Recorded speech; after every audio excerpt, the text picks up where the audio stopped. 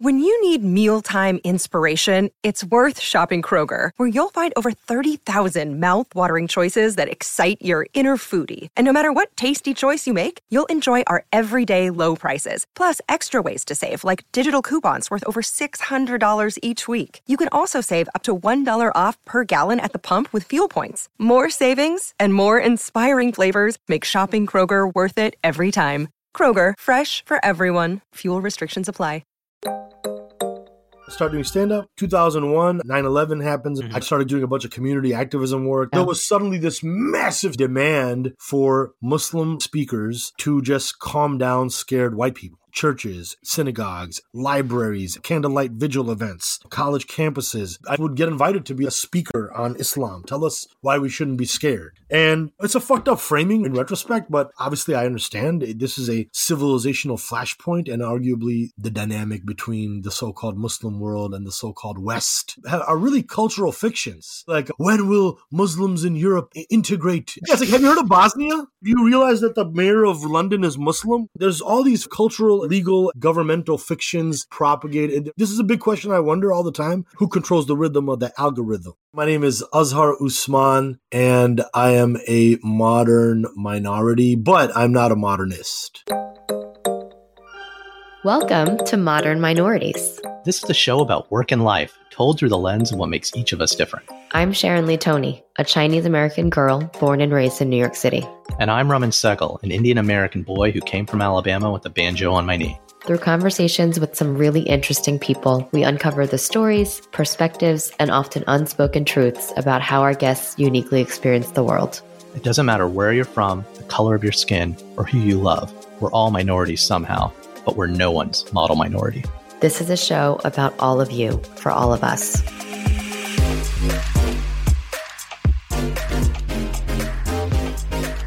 On today's show, we're speaking with writer, actor, comedian, producer Azhar Usman. Azhar is an American Muslim of Indian descent who has a lot of credits to his name. He is one of the writers and co-executive producers on Hulu's Ramy. Marvel Studios recently announced that he will join the Marvel Cinematic Universe in a recurring comedic role on the highly anticipated Disney Plus series Ms. Marvel, a comic I love.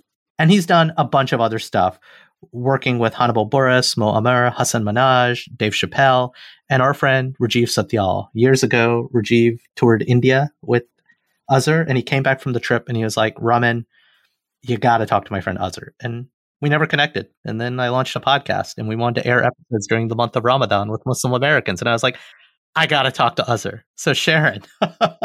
I'm so glad we talked to him. He is not only all of those things that you mentioned, he's also a pretty deep philosopher. Yeah. We went so deep today. Like literally, he has such a unique take on the world. And I think it stems from him questioning everything. We started off talking about how as a child, he just had all of these questions. And I think that has led to him really asking about truth and what is true and, what is important. And trying to find that truth. And actively seeking that truth. And he's hilarious, which, I always love having comedians on the show because I feel like they have they're able to find the comedy and the irony in life. And he certainly has that about him as well. It was a really enjoyable conversation. Yeah, so we hope you'll enjoy our conversation with our new friend Azhar. Azhar, welcome to the pod. Thank you for joining us today. Thank you for having me. Azhar, you're kind of infamous. And I guess I want to ask the offensive question we all know is coming. Where are you from? Well, I mean, first of all, you can't just tell a guy you're infamous. And then, what is the basis for you? I'm trying to become infamous, son. You're there. We've all heard about you. We all know your deal. All right. Rand Paul has literally called you and a couple of my good friends out for wasting taxpayer money. So, yeah, you're infamous. That's funny. The fact that Rand Paul can make somebody infamous or famous is absurd to me. Rand Paul is... Sucks. All right. Yeah. I just don't take any politicians seriously. The question was, I'm infamous. I already lost the question. What was it again? Where are you from? Where are you from? Oh my God. Where am I from? Well, and we're going to ask it 5 times in a row. Yeah. We're going to be like, but where are you really from, dude? Where are you from? No, really. I have a whole bit about this exact line of questioning, by the way. Getting pulled over by a cop and like, where are you from? It's like Skokie, which is a suburb of Chicago. Like, no, but where are you really from? The northern part of Skokie? Like, no, what's your nationality? Well, nationality is a function of citizenship, so American. Oh no! Yeah.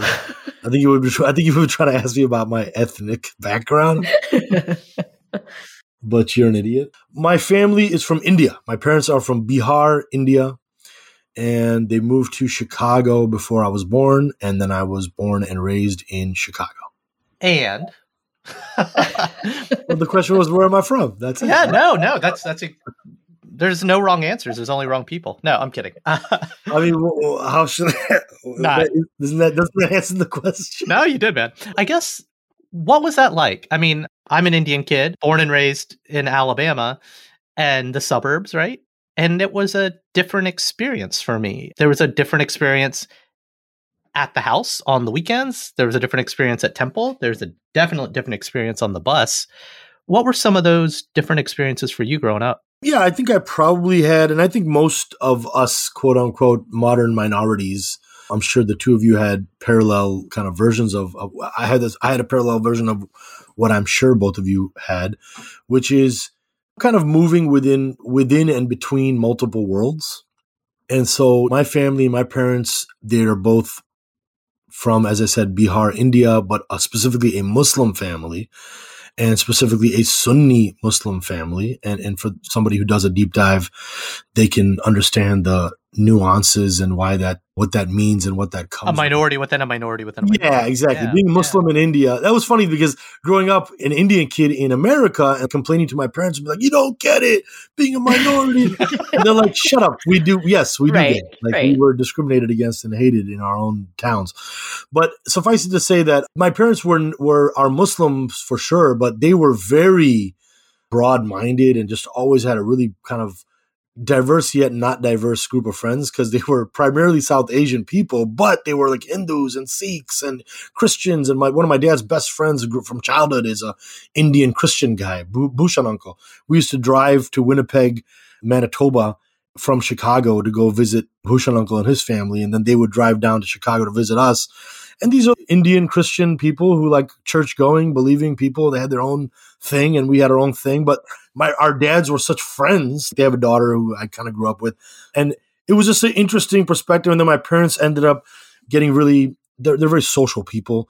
So they wanted to get organized and get a bunch of South Asian Desis from Skokie together. So they started this thing called Indian Community of Skokie. And then the Indian Community of Skokie was like 90% Hindu run. And my parents, like maybe one or two other Muslim families were involved. And then they just put on these events and then they have... the events. And they have the girls dancing the Bharatnatyam. And so that was my experience. And then on the weekend... Hey, hang on. What did you do at the talent show? What was your thing you had to do at the talent show? Here's the thing, man. This is so interesting because my parents, by the time they were kind of organizing all that stuff, I was getting into Islam. So this is now... Let me back up. So from childhood... they were kind of connected to a lot of different communities. The South Asian thing, which had religious diversity, but then there was also the Muslim community. And the Muslim community had its own ethnic diversity. So I grew up around a lot of Arabs and a lot of African-American Muslims. And it's not a monolith. Yeah. Yeah, predominantly South Asian Muslims. Just exposed very early on, I'm talking like as a little kid, 3, 4, 5 years old, to this very global version of Islam that was, this is not South Asian thing. This is a global phenomenon. This is a world thing. Yeah, this is a whole universe. And then getting to meet other young Muslims at a pretty young age. My parents then were involved in a local mosque. And then that mosque had a Sunday school. So I started meeting all these. It was predominantly South Asian, but because that's only because the mosque was run by South Asian people. But there were, mosques popping up across Chicago. And so there was the Arab mosque, and then there was the Turkish mosque, and the Indonesians have a mosque. So it was like this interesting perspective that I think very early on, I kind of I'm a radical skeptic by nature. So as far as truth claims of coming from religion, part of me was, even as a little kid, was kind of like, yeah, but I don't know if I believe any of this stuff. This sounds like a cool story that somebody made up, but not because of some accident of birth. My parents are Muslim, so I'm going to be Muslim.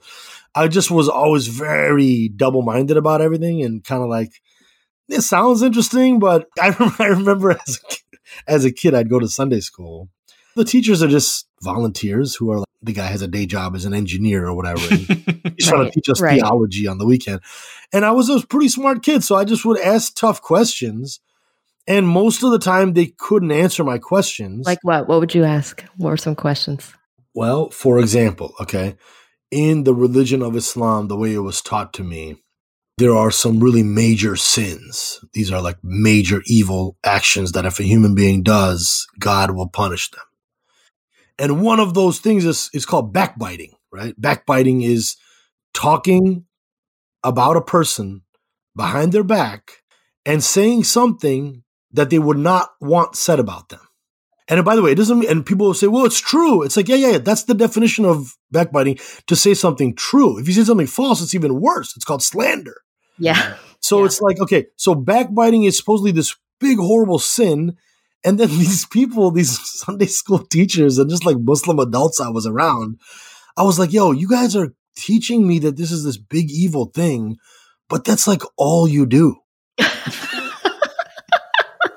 So it was like, just like my 5-year-old logic was like, okay, the inescapable conclusion of this simple syllogism we're all going to hell. Yeah, exactly. Either what you're telling me is bullshit, or y'all are going to hell. Like, one of those two things has to be true.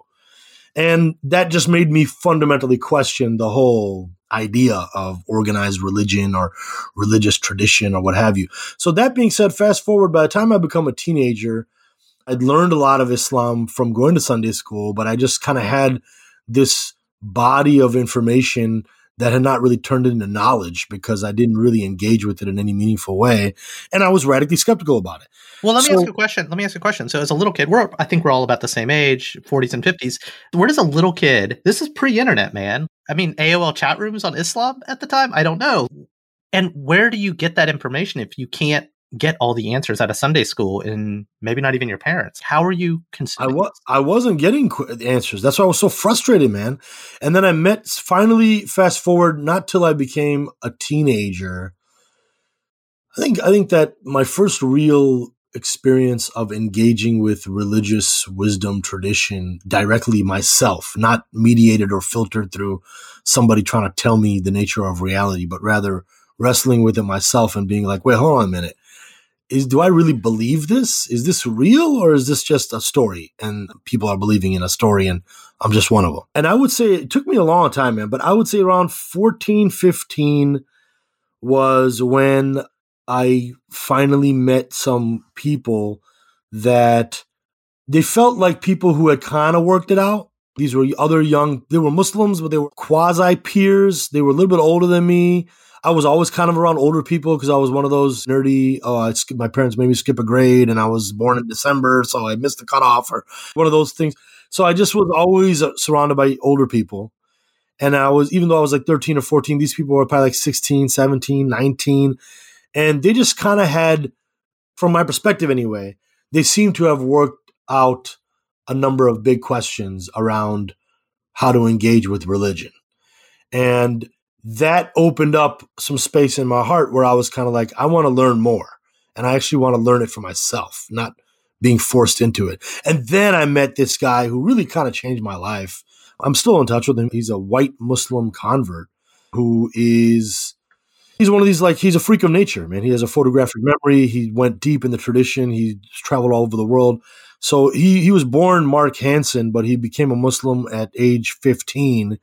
And then he went and traveled the Muslim world, studied the Arabic language, studied the classical tradition. And then he took the name Hamza Yusuf. So he's a guy you could look up on the internet. Oh, yeah.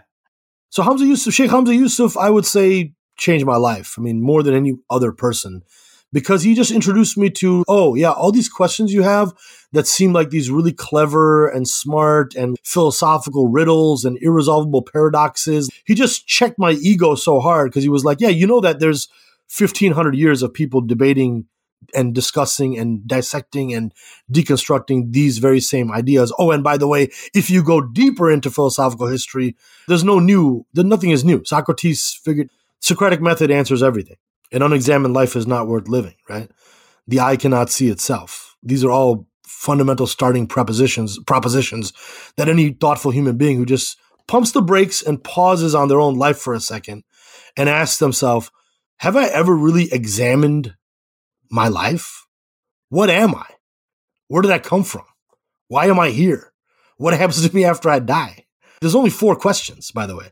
All of religion, all of philosophy ultimately folds into 4 questions, right? What is the origin of being itself? People sometimes mistakenly state that first question by saying, what is the origin of the universe? As we all now know, because of crypto and the metaverse and all that. It's like, well, even that question is problematic because it presupposes there's only one universe. So that's why that's why I reframed it, right? What is the origin of being itself? Number 2, what is the true nature of human consciousness? Because we're having this human experience. We acknowledge that we are different than whatever, dolphins or dogs. But what is this thing that's happening right now and our experience of it? Number 3, what is the purpose of it all? Why does all of this exist? And then number 4, what happens to me after I die? And by the way, people who have become obsessed with science, quote unquote, they don't even know what science is. They don't understand. They have no epistemic framework or a way to methodically and methodologically and pedagogically organize their own reflections. So we've now entered a weird state of the world where everybody is full of opinions based on no beliefs. A world of people full of opinions with no beliefs. Like, bro, people with no beliefs trying to have opinions. Shut the fuck up. What are you talking about? You don't even know. You can't answer a simple metaphysical question of how do we get here? What is this thing? Are we in a simulation? Now, Elon Musk believes, think about that for a second. The richest man on earth believes we're living in a simulation and is trying to build flying cars so we can move to Mars. If you don't have the lens, whatever answers you get might be framed incorrectly. Correct. There's no basic epistemic starting point to make sense of everything. So as a result, all knowledge existing in academia now, it's basically becoming activist bullshit. It's not grounded in any timeless universal truth, and it's not concerned with trying to find the truth. It's all concerned with ego games. Me. This is my agenda. No, you're wrong. You hurt my feelings. Bro, please shut the fuck up. All of these noise, this is all noise to me. Yeah. So to me, I am obsessed, and I became increasingly obsessed with one simple question. What is real? And to me, the definition of that is very simple. What is real is that which would be real even if I didn't exist. Who cares about my opinion? I got so frustrated. I went to law school, by the way. So when I was in law school, I'm going to these classes, and I had already gotten this allergic reaction in college because so much of college is the same thing, right? The professor gives an assignment, go to class the next day. And then what does the whole class period consist of?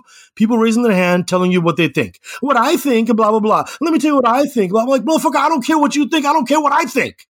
Who cares what anybody thinks? What is real? What is actually objectively true? So what I came to realize is, oh my God, this is my relationship with just any information that's being presented to me is like, listen, man, can we please leave your opinion out for a second? Just tell me what is real, or at least what you believe is real. And what I arrived at very simply for myself was I only believe in that which I believe would be real and is true, even if I didn't exist. I believe the sky is blue. The grass is green. There is no God but Allah. And Muhammad is the messenger of God. Like, sorry, I'm not sorry. I just believe that is objectively true, not because it's my opinion, not because it's what I think. It has nothing to do with me. If I never existed, I believe these would be objective facts. But do you think that your existence changes the truth? No, not at all. It does not change the timeless universal truth. It can perhaps change the way in which that timeless universal truth is either presented or not presented in the matrix that we call the world. But at a metaphysical level, at an ontological level, at a cosmological level, timeless universal truth is utterly constant and unchanging. Okay. I accept that answer. So you must have been fun for mom and dad. Yeah, my parents, as I've gotten older, now I'm on my second marriage. My first marriage was a long-term marriage. I have 4 sons from my first marriage. And becoming a father, my God, I will tell you what, some of the questions I got from my kids, it was like looking in the mirror because it was like, oh yeah, there are 4 mini versions of you. Yeah, with different aspects of my troubling personality. Yeah, so as I've gotten older, I just have more and more compassion for my parents because, yeah, I'm basically a borderline insane person. I want to pick on that a little bit because I don't think you are. I think, and we've already set this up probably in the episode intro, you're a comic and you're a working comic and you're a writer. And I have a lot of friends that are comics. It sounds borderline racist to say that. Some of my best friends. But you guys, when done well, are seekers and questioners of truth. You just happen to wrap it up in a nice bow that makes the medicine go down nicely for us to think about it. I actually think I understand the transition from law student to comedian, but how did that happen for you? What was your truth? What was your way of getting there? Because it makes sense now, looking from the present back, having this conversation with you. But how did you get there? Yeah, it's a very good question. I mean, I often wonder myself. It's a mystery to me. I never set out to become a comedian. I never formulated an intention to end up here. I certainly never intended to become a television writer. It was a very weird thing. I mean, I basically went to law school. I definitely had an interest in media, for sure. And I actually more recently have started to kind of reconnect with some of that stuff in my teenage years where I made a short film with a friend and we talked about writing scripts and I attended some media training thing and I actually did a voiceover on a cartoon movie one time. So I was dipping my toe into the world of media and entertainment, but never for a moment considered that I could have a career in this industry. So the way it happened for me was I was just a comedy fan. I discovered stand-up comedy as a thing maybe when I was about 12 or 13, just flipping through the channels. Who are the ones that I'll never forget the clip. Yeah, I'll never forget the little clip. I happened to catch a little clip of Paul Rodriguez. Paul Rodriguez had this bit at the time. I still love it. And he was like, I'm going to be racist and do a Latino accent. But he was just like, yeah, I got stopped at the border. They call us Hispanic. He goes, did you know that the Hispanic is not a real word? That's made up by the U.S. government. How would you like to be called an ethnicity that has the word panic in it? And I was just like, I was like 12 or 13. I was like, this shit is genius. And then they cut to the crowd and it's a bunch of white people laughing. And I was like, wow, this dude is Mexican talking about clowning the U.S. government with a smart joke talking about this word Hispanic is made up by the government, which at the time I did not know. And he was the one who turned me onto that idea. Put me onto the game, son. And he's making these people laugh. And he's a famous, successful, professional celebrity. I couldn't believe it. I was like, this is amazing. So that was my first exposure to stand-up comedy. And then fast forward, probably before I was doing comedy, I was up late at night. I watched so much television. My God, growing up, I would just wake up. I'm an insomniac. So my parents would. What were the shows? What were the shows back then? Oh my God, bro. I would come home from school and just binge after school shows, Brady Bunch. I mean, I saw all the old sitcoms. I'm just trying to think now. I was a Nick at Night guy myself. I would steal them from school. Yeah, I would sometimes just pretend to be sick. I was so bored by school. I would pretend to be sick, stay home, and then just watch daytime soap operas, game shows, Wheel of Fortune, Family Feud. I was Speaking of poisoning your mind. Yeah. It was crazy. I mean, it was, and then they'd go to sleep at night. I'd wake up, go downstairs, and watch late night talk shows, late night, whatever was on that late at night. I was into it. I can't remember now. My God, it was like such a blur. But in any case, just mind-numbing garbage entertainment. But the reason I mention all that is that was off the thread of something stuck, and that got you to I want to tell my truth. Yeah, I saw Russell Peters. Okay. Yeah, he's Russell great. Peters had done a special on Canadian television. Somehow, some way, it was on some like American PBS kind of like cheapo channel, and it was the one where he's like the stage was made to look like a train. So the doors open in the back. He comes off the train, walks on stage, does his set, goes back on the train. And I remember that night as well, just being like, holy shit, there's an Indian dude doing the thing that Paul Rodriguez guy was doing. And I think at that point I had actually been to a comedy club before. My older sister and I have one older sister, and she and I had started going to comedy clubs just as fans of comedy. So I just couldn't believe that this existed, right? Cut to 1996, I moved to law school, to Minnesota to go to law school. And then I meet a friend who was a fellow law student who took me to an open mic. And he was an amateur comic. And then I saw him do stand-up. I saw a bunch of just garbage stand-up that night.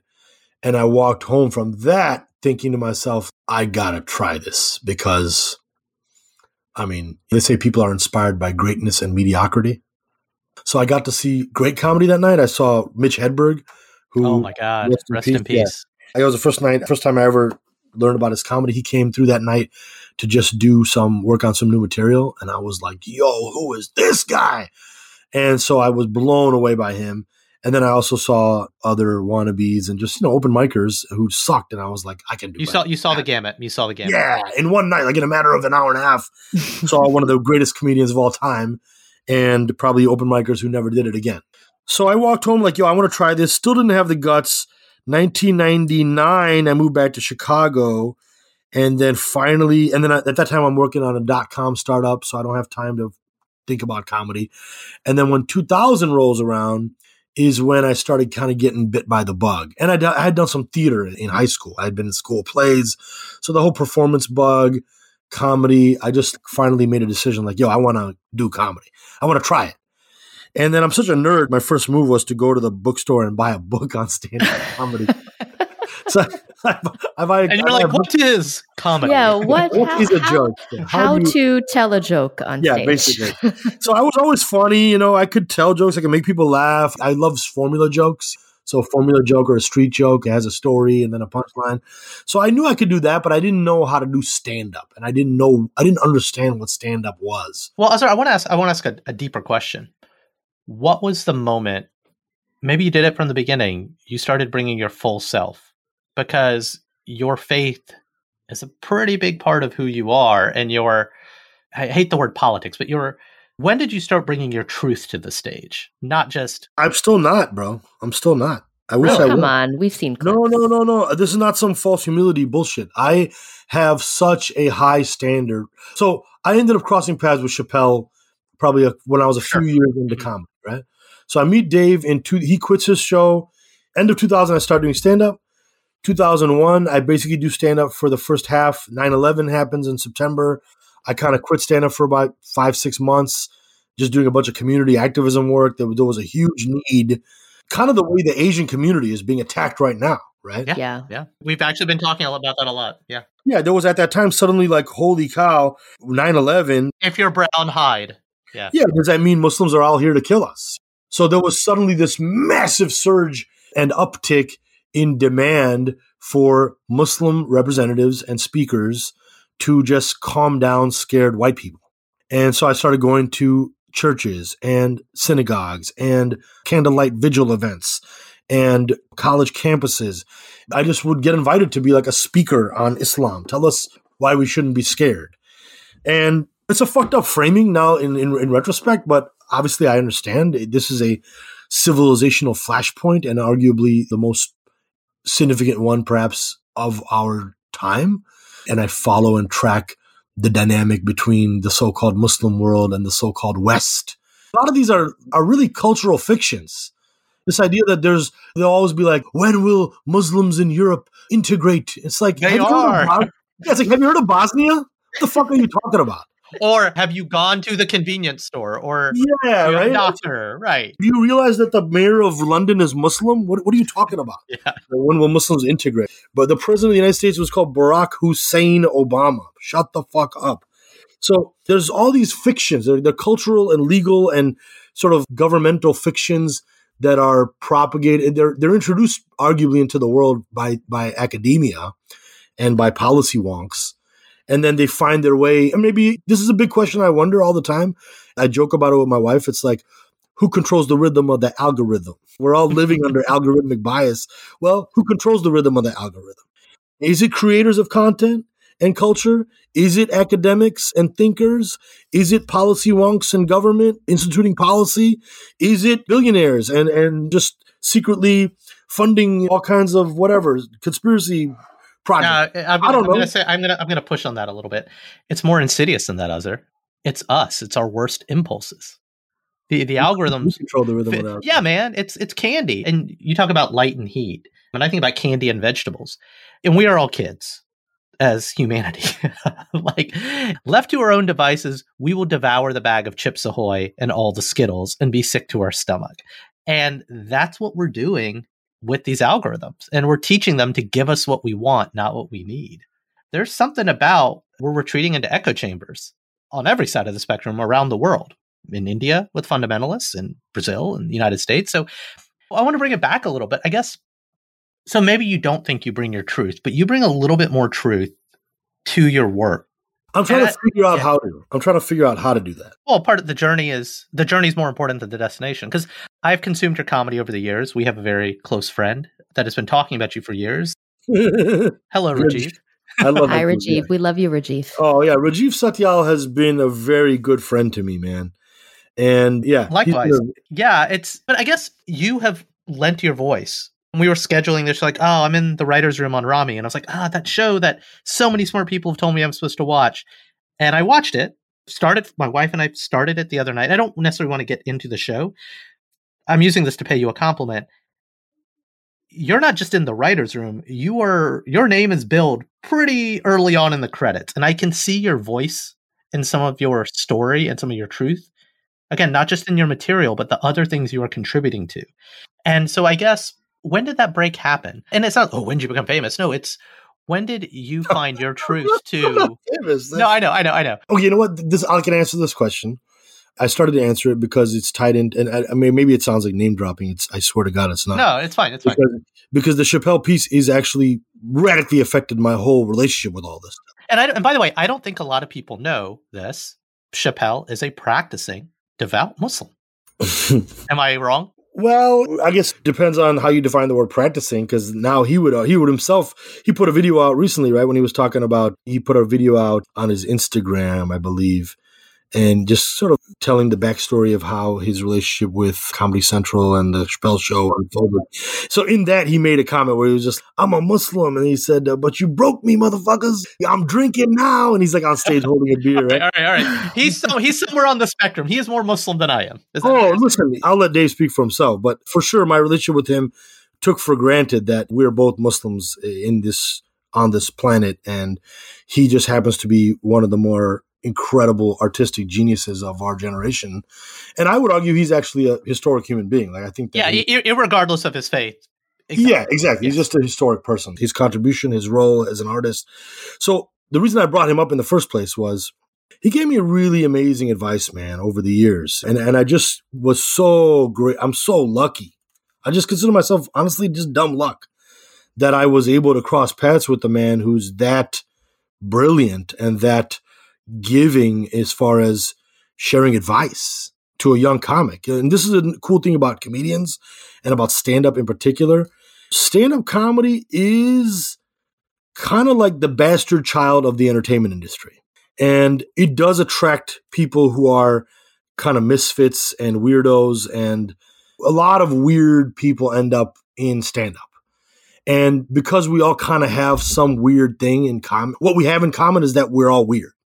And therefore, there is a camaraderie and a certain type of, again, this I'm generalizing, but generally this is the vibe, which I don't find among actors or directors or writers nearly as much.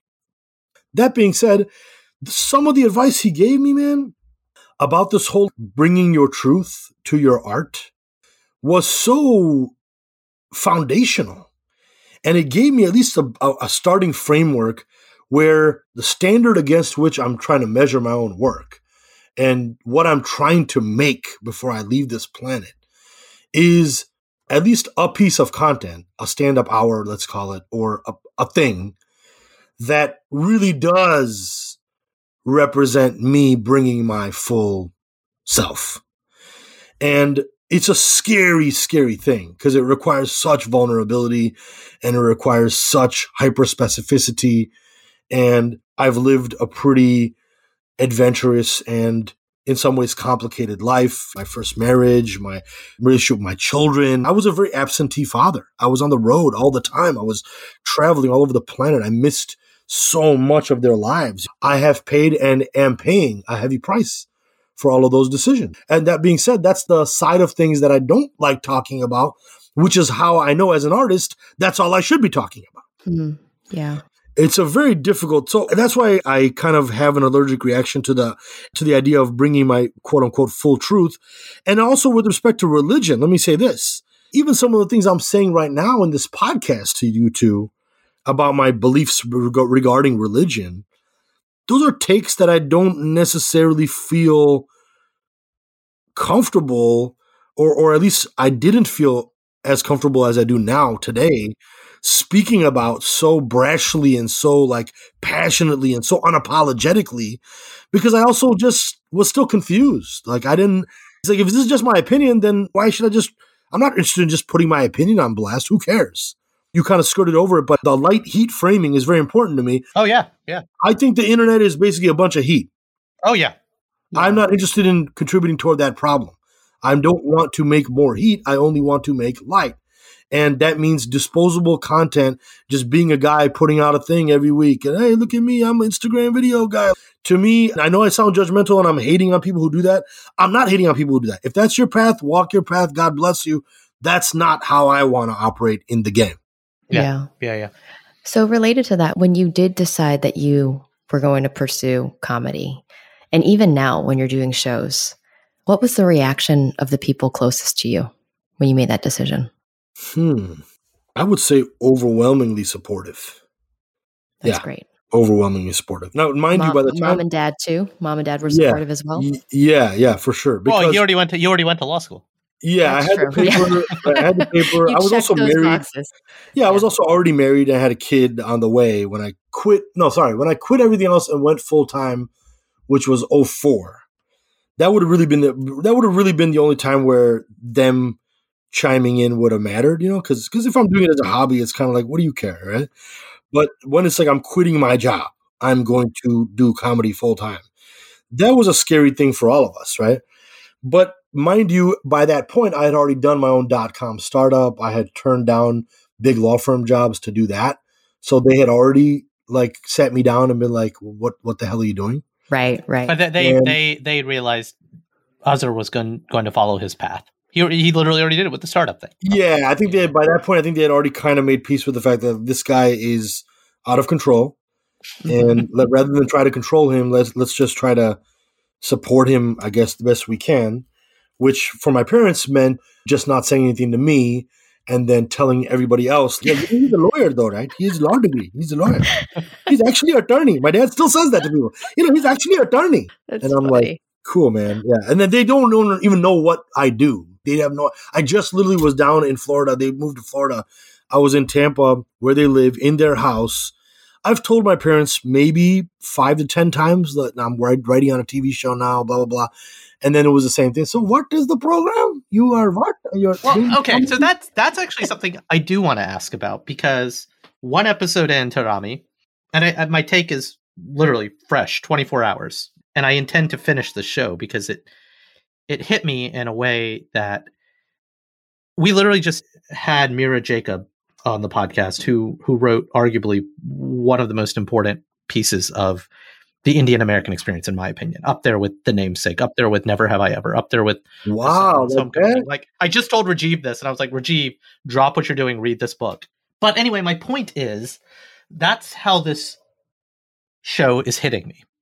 It is defining, not in an absolute terms, but in the nuanced terms, in a very beautiful, subversive kind of way.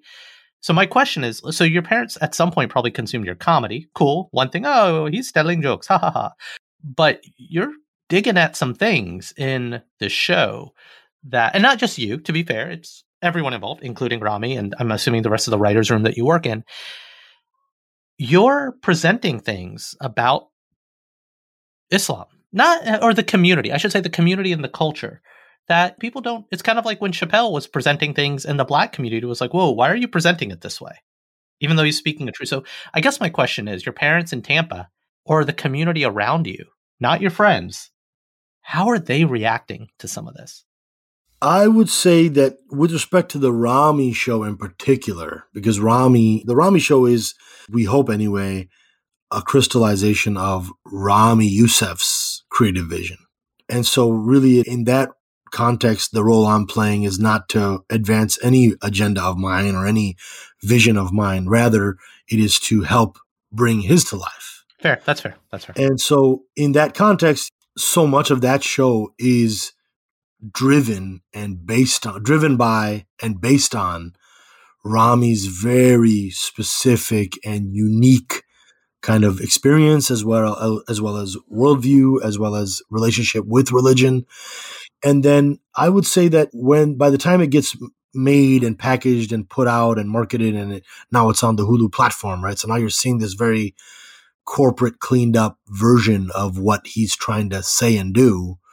The challenge is something lost during that process of, for lack of a better word, corporatization for sure, purposes. But okay, let's use parent logic though. My parents for the longest time couldn't understand what I did, but they knew that I worked on herbal essences or Pantene, right? And they would come to me and react about the commercials. Like, well, I know the guy who made it. Yeah, I was kind of in the room. And so how do your parents wrap their head around, oh, he's working on this show that does these things? Well, the thing is, I don't even think my parents know. They haven't seen the show, or if they have, they don't. I don't know. I sat them down and showed them that episode I co-wrote. And then by the time I saw them again, that was in November of last year.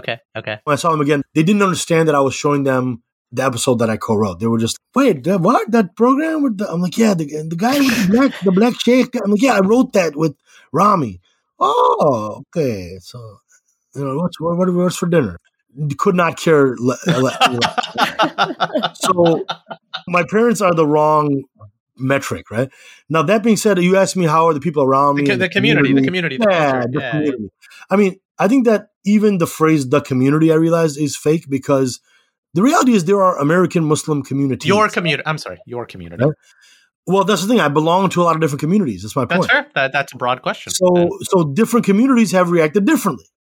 And I think that Arab Muslims in general are way more comfortable talking about sex and sexual health and just sex in society and making sexual jokes or whatever. Whereas South Asian Muslims, especially the conservative ones, tend to be very proper, and that is for behind closed doors only. It's impolite. It's the British colonialism in us. Well, it's interesting. Where did it come from? Again, who controls the rhythm of the algorithm? Yeah. Where did these ideas come from? I'm obsessed with this. Where do ideas come from? So I don't even know if I can attribute that one necessarily to British. I'd like to blame things on the British Empire. It's easier. It's just easier. It's just easier. As possible. They say the sun never set on the British Empire because even God didn't trust the British. So suffice it to say that there's been a wide range of reactions. Well, Sharon, we just lost all of our British fans. Yeah, it's true. All two of them. Sorry, Nigel. And Ramy, by the way, he has made a lot of, in my judgment, kind of bold, creative choices with that show that are meant to be provocative. Sure, of course. Gets you thinking. And so it's like, if you try to provoke, guess what? You're going to get a response. Well done. You provoked.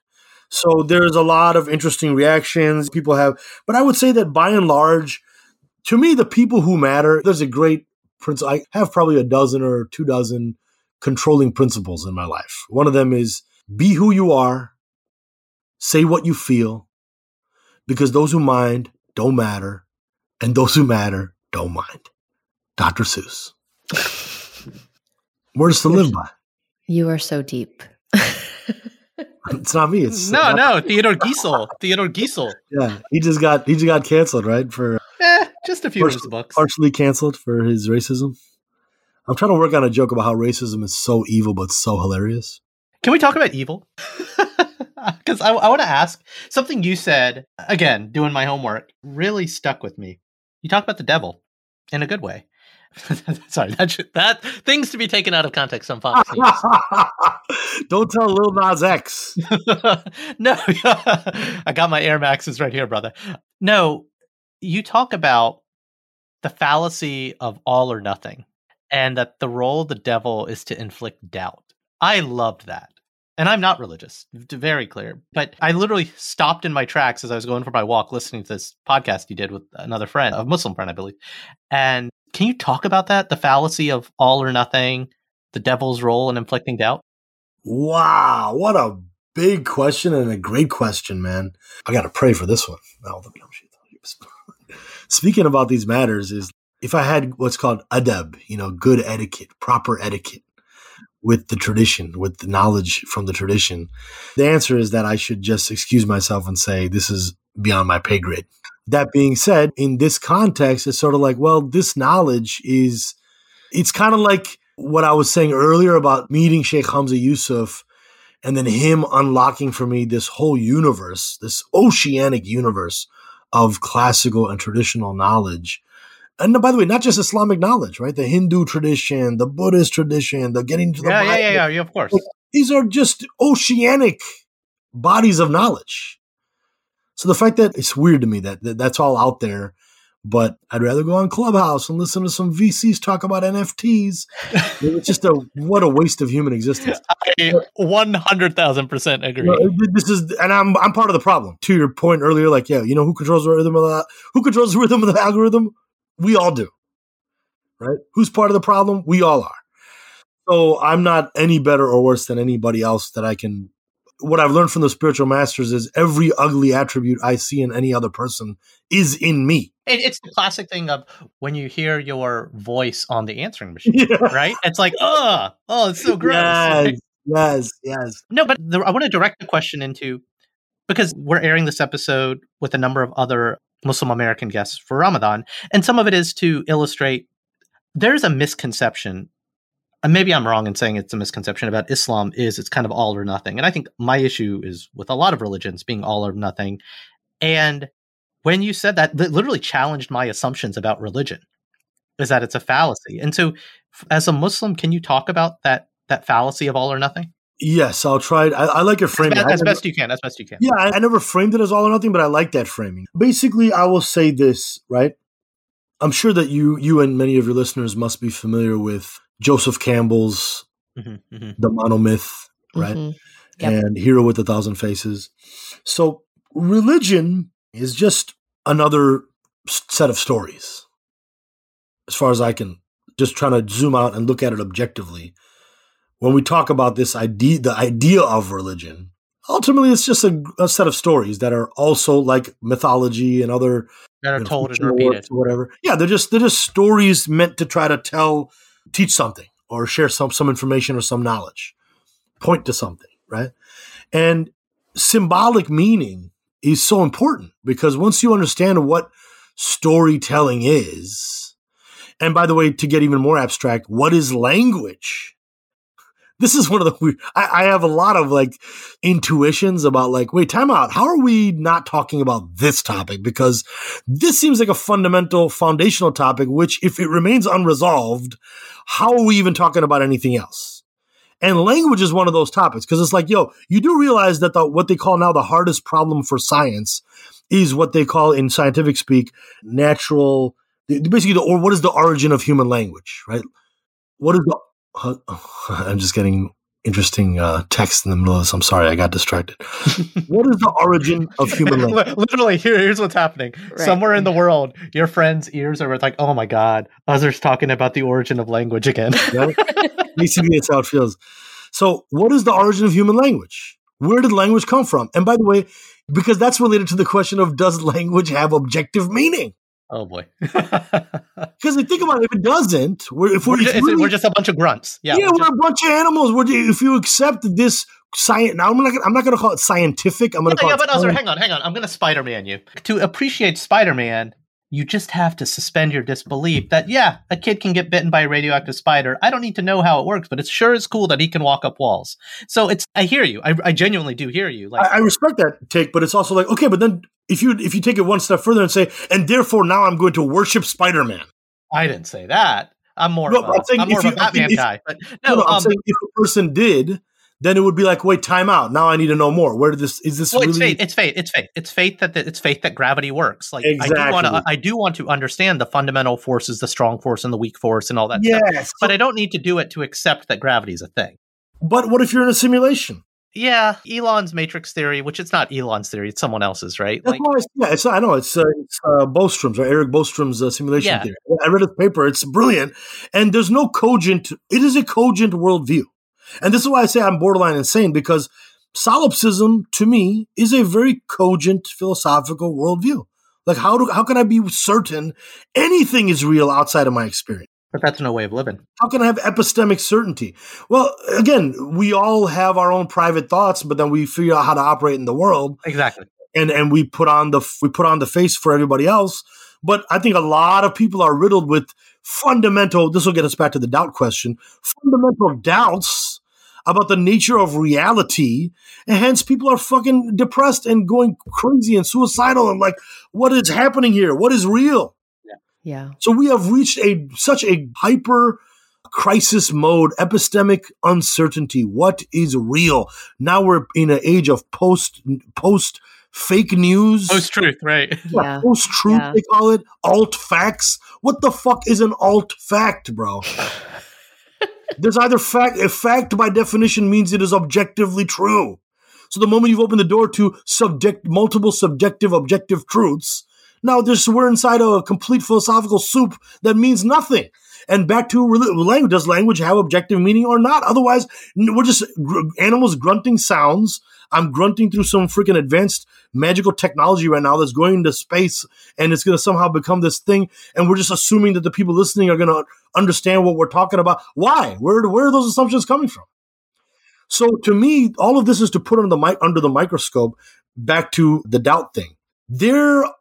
It is inescapably true that every human being who accepts on some level, consciously or unconsciously, that this experience we're having right now has some objective reality to it. Implicit in that, to me, is that person believes in God, in a higher power, which, by the way, is what simulation theory points to.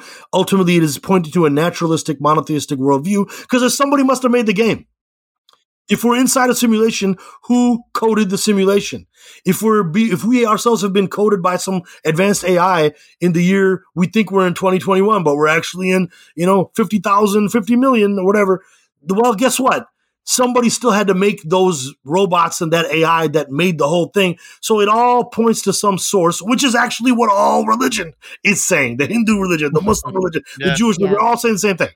Yeah. So all of this is to say, this got me to realize that actually religion itself and the idea of multiplicity of faith traditions is just a bunch of different exoteric expressions of one singular, esoteric, ultimate, timeless, universal truth, which is that the origin of being, back to the first question, is being itself, necessary being. The nature of being is that being always has been, and it did not come into existence. The word existence is so important in English because I think that existence versus being clears up so much confusion. Existence in English comes from the Latin root existere, which means to come into being. In other words, to stand out from a state of non-being, which means the entire created universe, the entire multiverse, us and everything in this world, all of it is created. It came into being. It is existence. And before it, there was just being itself, necessary being. And that is what I mean when I say I believe in God, necessary being. Call him Bhagwan, Ishvara, Vishnu, Yahweh, the uncreated creator of the universe, the unmoved mover, the grand architect of the universe, the one, the source, the only one, the first, the last, the loving, the kind, the merciful, the forgiving. Infinite names. All talking about the same uncreated creator, the being that is necessary being without which existence itself is impossible. And this to me became so powerful because once a human being, a human heart submits to this truth that of course I believe there's a higher power. Of course there's an uncreated creator behind the whole thing. then anything that challenges that is basically the devil trying to sow doubt. And doubt is, there's a beautiful epistemic principle. Certainty can never be overcome by doubt. Certainty can never be overcome by doubt. What you know in your heart, in your bones and in your balls or in your ovaries is what you know is the truth. What you know is real and objectively true. No amount of doubt nobody can convince you don't love your mom. You just know it. It's a starting proposition. It's a first principle. So by analogy, all of religion to me is kind of like gets so muddled. But if you boil the whole thing down, what is the essential proposition that all of religion is proposing? God is. And then you can either assent to that, you're a believer, or you don't, you're a non-believer. And it's as simple as that. What do you think your kids would say they've learned from you? How to not be.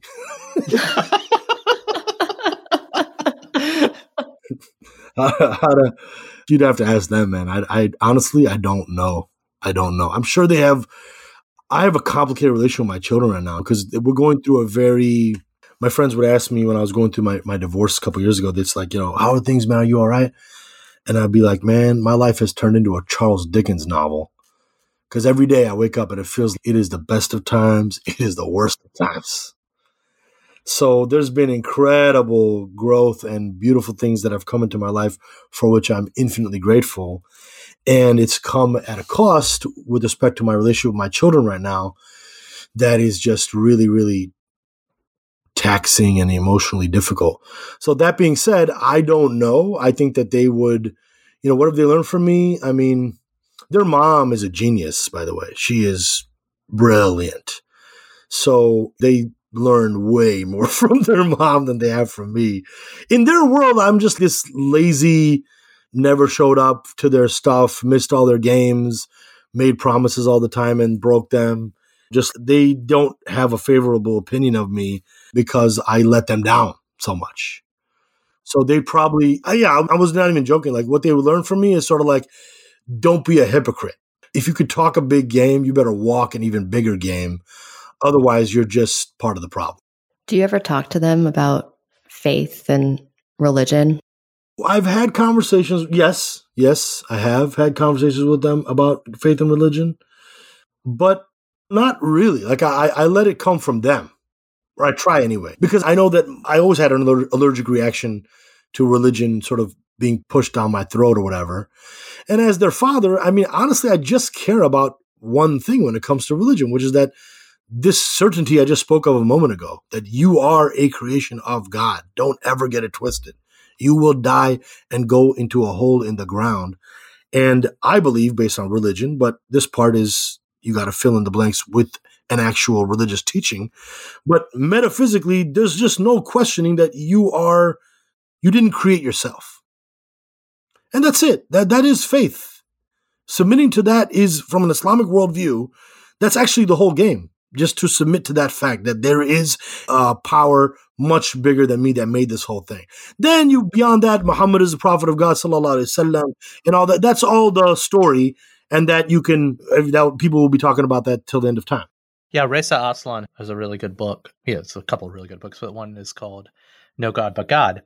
It unpacks the faith a little bit more. Sorry to nerd on you about that, but yeah. No, I'm very familiar with that. Well, I was just talking about him earlier today because he's got a show.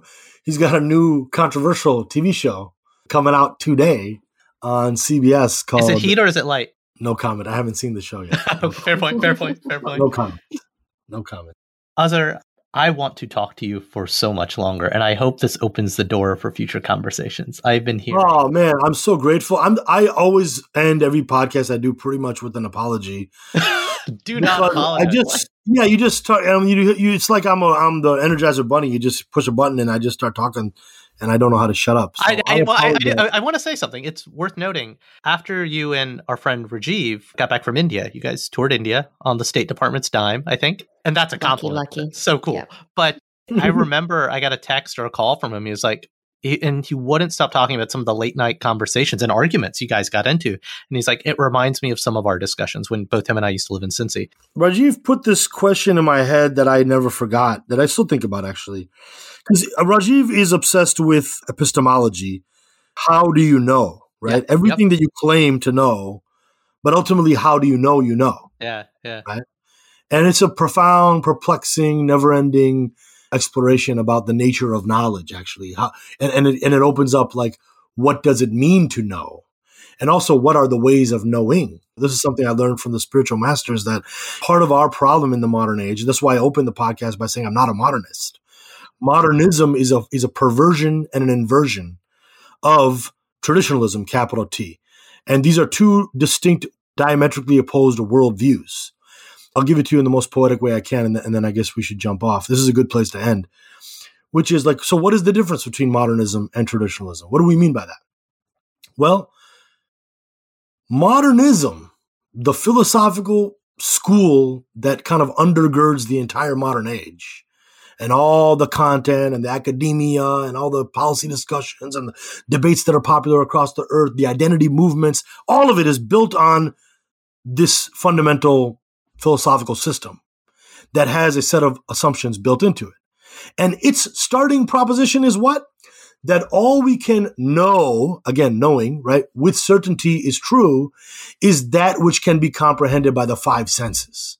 So it represents an obsession with materialism and matter. It represents an obsession with empirical knowledge. Only that which can be scientifically studied, proven in a laboratory through biology or chemistry or physics or pure mathematics. They will allow for pure mathematics, even though it's not empirical. But this is basically their starting point. Modernists believe that that's what we can know with certainty. And for the modern man or modern woman, the philosophical question becomes, is there a soul? Is there a God? Is there life after death? These are relegated to being philosophical notions or debates. And this very notion represents such a fundamental perversion, inversion, and distortion of ultimate reality, because for millennia, across every human civilization, across every part of the earth, the starting point was the exact opposite. Capital T traditionalism, which is, of course, God is real. Of course, we have souls. Of course, there's life after death. Of course, there's a world of demons and angels and spirits. Yeah, that guy on the hill told me. Yeah. The philosophical question is for traditional man, is this shit real? Are we in a simulation? How are we floating on a ball in the middle of space right now? Animals grunting into microphones and recording it. What the hell are you talking about? How is this possible? How is this real? So this perversion that modernism it has led to it has had so many horrible knock-on effects. And I would argue that the epistemic uncertainty we were talking about earlier, that fuels so much depression and suicidal thoughts among modern human beings, the solution to it is a spiritual solution. And people are looking for answers in all the wrong places. You can masturbate to porn all you want. You will never fill the hole in your soul, which is begging for you to acknowledge that you did not make yourself. Wow. I feel like I heard your mic drop just now. So in the traditional worldview, they have four ways of knowing. Empirical knowledge is the lowest way of knowing things. Then you have pure reason, where mathematics is. Then you have inspiration, and then you have revelation. And this is now introducing some ordered system of priority, because otherwise the classical debate within religion is reason versus revelation. Should revelation submit to reason, or should reason submit to revelation? Now you're getting into a whole other sophisticated discussion around, well, what do we mean by revelation? How do we know it's reliable? Is it preserved? Et cetera, et cetera. So there's a lot of rabbit holes here. I guess we can leave it here, but I would love nothing more than Wait. We're not saying goodbye yet, because you're not going to get off that easy. I thought you were at them. Every guest has to sit through a speed round, and you too. You're not getting off that easy. So what do you think, Raman? Do you think he's ready for speed round? Of all of our guests we have had in the past year, there is nothing about Azar that makes me think he is ready for a speed round.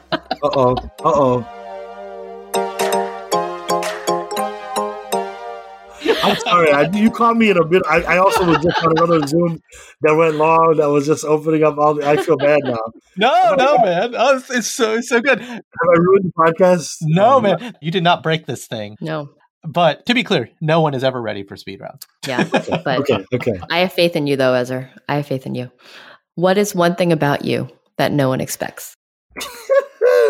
And it's speed round, okay? Speed round. Oh, shit. Okay. What no one expects? That I am a big fan of 90 Day Fiancé. Of everything you have said, nothing has left me more speechless than that, my friend. I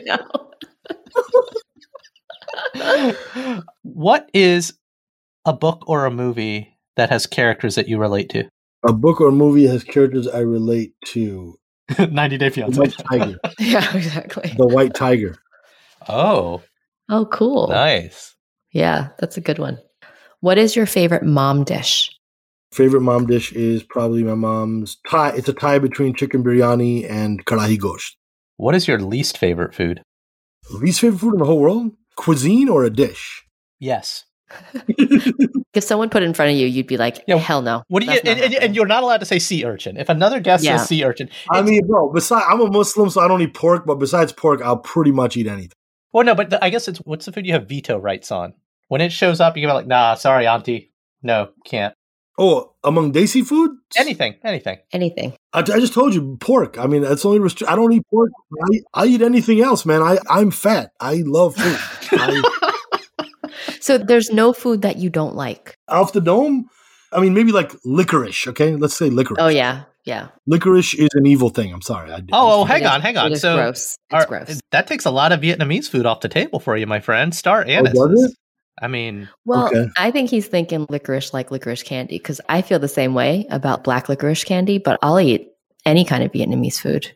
So the flavor is different, I think, when it's actually cooked into something. All right, I'm going to allow it. I accept that answer. Who's someone out there that you would want to interview on a podcast? Oh, man. So obviously you have to be living, right? No, could be dead. Oh, really? Mm-hmm. We get into some sci-fi shit on this podcast. Yeah, we're living in the Matrix, man. Everyone's alive and dead. I would want to interview a guy called Mansour Al-Hallaj. You gotta look him up. Yeah, hang on. Yeah, give me the cliff notes.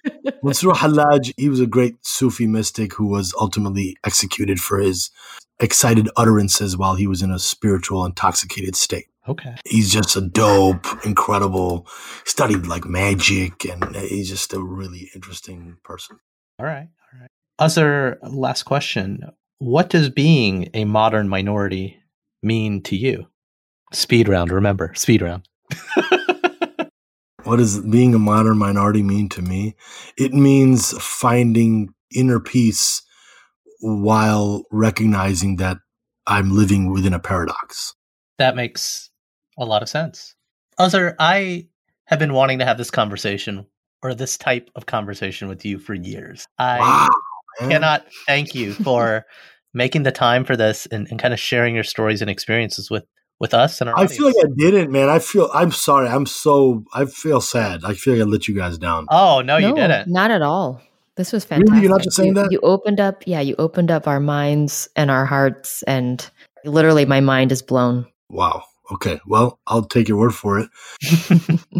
I'm very grateful to you for reaching out. I meant what I said when I first replied to the email, Raman, which is a brother of Rajiv's is a brother of mine.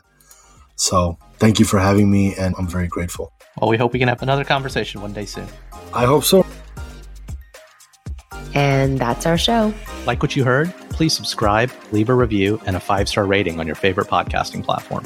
Now more than ever, people need to be hearing these stories. Please share our show with a friend or 3. Want to learn more or got something to share? Visit modmypod.com or email us, himom@modmypod.com. You can also follow us on Instagram and Twitter @modminpod. We'd love to hear from you. Now, here's a preview of our next episode. I remember we would drive around, listen to NPR. Whenever the word Muslim came up, I would be like, oh my gosh, they know about us. They know of our existence. They just mentioned Muslims. How cool. I had no idea what they were saying because I was 9. But then there was a period for years and years and years where I heard the word Muslim, or I read it in an article every single day. All of a sudden, it was such an us versus them kind of rhetoric being told. And I realized I was part of the them. Starting on September 12th, all the way through college, I was a poster child. And I remember one girl came up to me asking questions about Ramadan. And again, I was 12. Like, I'm not a religious scholar. I'm just trying to pass math class. That's it for now. I've been Raman Sehgal. And I'm still Sharon Lee Tony. Remember, we're all modern minorities out there. We'll talk to you soon.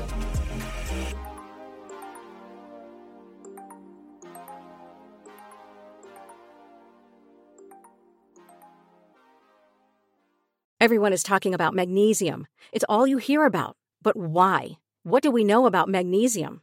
Well, magnesium is the #1 mineral that 75% of Americans are deficient in.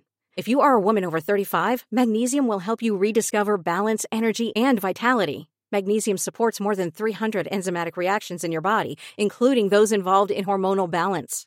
From functional medicine doctors to mental well-being and female hormone experts, we all know that magnesium is the one mineral to improve all aspects of well-being and health. But which one? Magnesium Breakthrough from Bioptimizers, the trusted choice recommended by leading experts with 7 best-absorbed forms of magnesium to ensure your body receives the support it needs for overall well-being. Go to bioptimizers.com/balance today and use code BALANCE10 for 10% off. Support your journey to wellness at bioptimizers.com/balance. Magnesium Breakthrough from Bioptimizers, your foundation to optimal health and vitality. Hello, it is Ryan, and I was on a flight the other day playing one of my favorite social spin slot games on ChumbaCasino.com. I looked over at the person sitting next to me, and you know what they were doing? They were also playing Chumba Casino. Coincidence? I think not. Everybody's loving having fun with it. Chumba Casino is home to hundreds of casino-style games that you can play for free anytime, anywhere, even at 30,000 feet. So sign up now at ChumbaCasino.com to claim your free welcome bonus. That's ChumbaCasino.com and live the Chumba life. No purchase necessary. VGW Group. Void where prohibited by law. See terms and conditions. 18+.